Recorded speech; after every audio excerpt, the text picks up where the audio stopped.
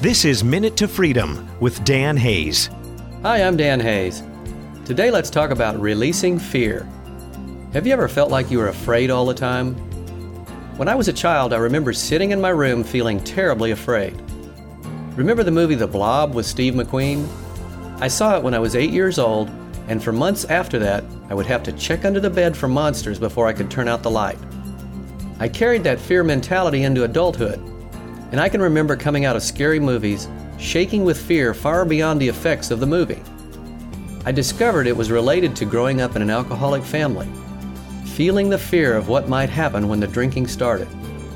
I began to release those old fears, sometimes shaking like people do after a car wreck. Once released, I no longer had to carry those fears. Thanks for listening.